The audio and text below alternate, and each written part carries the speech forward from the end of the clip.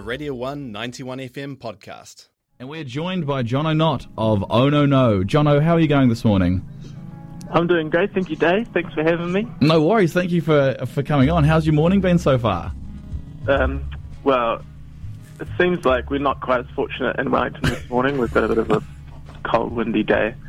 But it makes me very excited to be down south in Dunedin if it's going to be sunny. Yeah, well, I mean, I hate to do spoilers for you, but I looked at the weather forecast for the end of the week, and it is looking like it's a little bit raining, but we can't trust the 3-day forecast. If there's anything I learned in my geography degree, it's we cannot trust the 3-day forecast, so That's true. Fingers That's crossed totally for you. So you are down Friday, 9th of July. You're playing a gig at Dive. You're on an extensive July tour, 7-date tour for your new album release. Congratulations. Thank you so much, yeah. How's the tour gone so far? We had a great first weekend in Blenheim and Wellington, just been. I'm from Blenheim, so nice to start with a little hometown show. Lots of friends and family there, and the plant were very accommodating and put on one of their two last gigs at the old spot. So it was really great. We hit over on the Inter-Islander and we made the most of the weekend, I reckon. I love the Wellington show was also really fun. But yeah, looking forward to getting down south. Awesome. Does the Inter-Islander still you get free tickets if you play while you're on it? I believe they do that from time to time. We were unfortunate in the sense that at the point we booked, I think they had already. Oh no! For some reason, they weren't doing it in the middle of winter or something. Oh yeah. Maybe they just heard about us and they're like, no, don't do those. Imagine that if there's like animosity between artists in New Zealand because they stole the Inter-Islander slot from another one.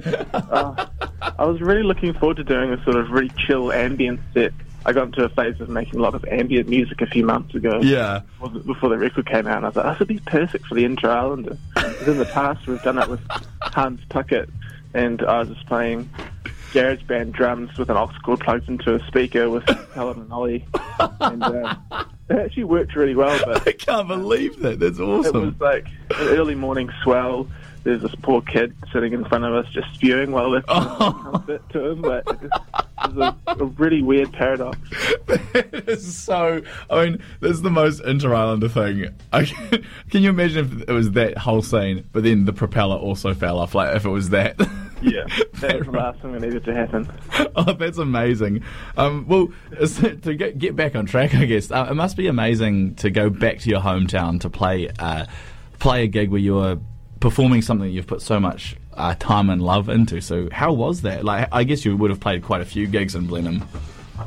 Yeah, over the years. I mean, I used to play lots of in a covers band, so I used to play lots there when I was growing up and kind of in my formative years, I guess. But getting back there and playing for my family, my aunties and uncles, heaps of cousins and stuff that came out, and it's kind of cool because it was a real nice first show to have because, you know, like first pancake, it's always going to be a little bit wobbly and a few bubbles, you know. Yeah. But they're the kind of crowd who are going to be like, even if you played really bad, they're going to be like, that was so good. Oh, yeah. So awesome. That's the great thing about family, right? Well, actually, any crowd, I think, because an artist is always going to be the toughest on their own performance. Of course. And you're going to nitpick things that most, like, casual music listeners probably wouldn't even notice.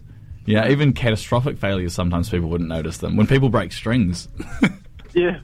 That's the beauty about playing new songs as well. Sometimes people are like, I've heard this one. Yeah. We forgot the chorus, so. Oh, amazing. So, now, this weekend is Dive Bar, Friday 9th of July. Have you played much in Dunedin as Oh No No? We have done one show there before at Dive when it used to be called The Cook, I believe. Yes, correct. That was, I think, in about 2018. We came through Radio 1 and did a live-to-air with the great Stephen Marr. Oh, yes. And that was really fun. That was sort of the previous iteration of the band with a lot more guitars and only one keyboard. Oh. Where now we've put down the guitars and we've picked up 2 more keyboards.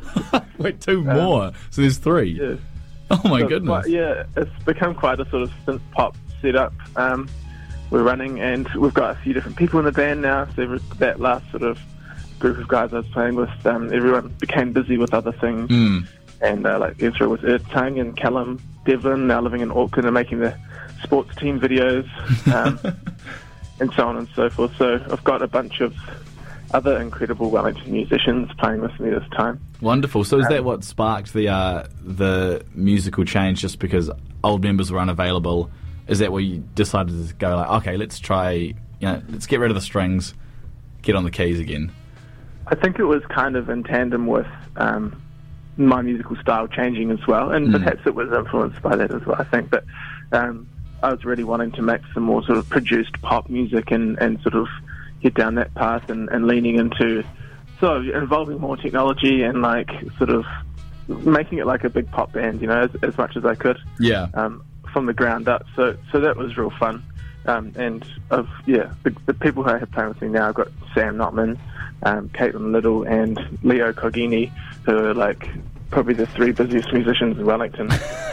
They're extremely hard to lock in this tour. We got the dates locked in ages ago. So they're busy. And it's awful with living in a COVID world as well, because if there's an outbreak and you have to reschedule the tour, it's not as easy as just going, I'm free that weekend, because you have to work around everything. Yeah. We've been lucky enough to have Gussie from Mermaidens helping us book this tour, though. She's doing some amazing Spanish music. So, yeah, it's actually been a very enjoyable experience having like a team of people working on it, which is great. Amazing. That's good. That's amazing. And, I mean, I just want to talk about your other projects for a moment. You've been in so many. Uncle Dave, Red Sky Blues, Broods. Hans Puckett is... I absolutely love Hans Puckett, and it's my absolute... I'm distraught that I've never caught them live. I just want to... Not yet. Oh, I like that. I really like that. Yeah, absolutely. Not yet. So I just want to congratulate you on your... You've got your finger in a lot of pies, and it's such a broad range of music as well, which is so cool to see artists exploring different avenues. Yeah, I feel like I think this where Ono is now is kind of a bit of a melting pot of all those different things that I've learned or that I've wanted to make in those different projects, and haven't found a home for that, and it kind of exists in this space, just kind of like my own sort of outlet, I guess. But yeah, so grateful to all those other collaborators and people who I've played with. Like, I've learned a lot from my cousins, especially like about how to just lean into your guilty pleasure that is pop and like make the most of that and make it work for a live setting. It's kind of the model of the live show is kind of based off what I have seen a lot of pop bands doing, but on a much lesser scale.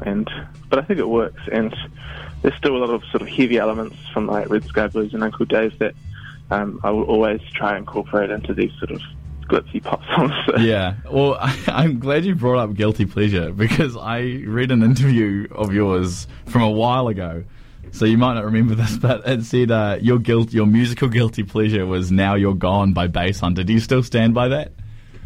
That is one of many. One of many.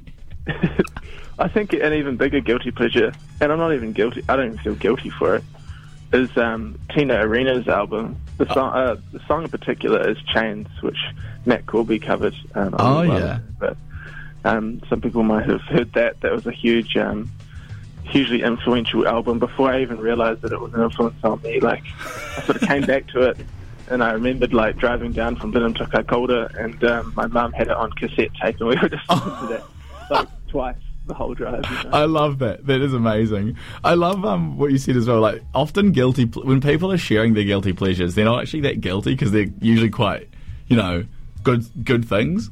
Like, a guilty pleasure you really wouldn't actually share with anyone, because it's that guilty, Yeah, I think recently, in the last 5, maybe 10 years as well, like, people are a lot more sort of the idea of pop music has changed as well, and I remember when I was younger, I used to be like, I don't listen to rock music, you know. I was yeah. very staunch about that, but now I'm like totally like, of course I listened to heaps of pop music when I was growing up, and I think it's hugely. I mean, you can't avoid it in a lot of places. Yeah, it's in your face, and it is what it is. And absolutely, and the nature of pop music is it's popular, so it's, you know, it shouldn't be a guilty pleasure enjoying it, because it's always going to incorporate elements of different genres, and pop music is always going to change if you look at how it's developed over the years, and you'd find elements of pop and punk, and, you know, it's it shouldn't be as guilty as people make it out to be.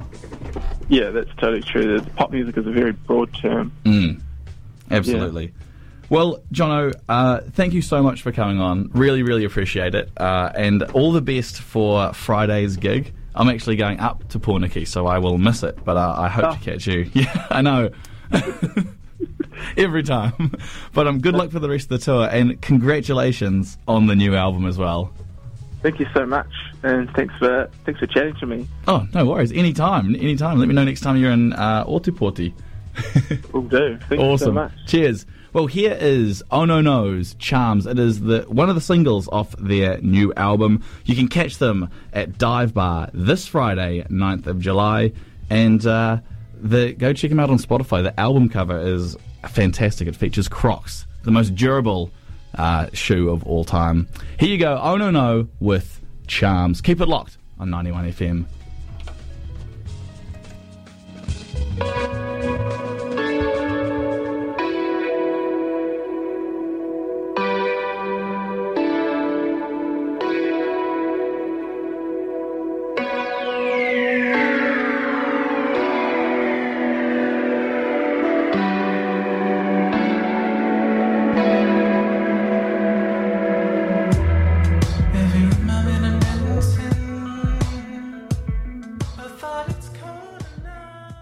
That was a Radio 1 91 FM podcast. You can find more at r1.co.nz or wherever quality content is found.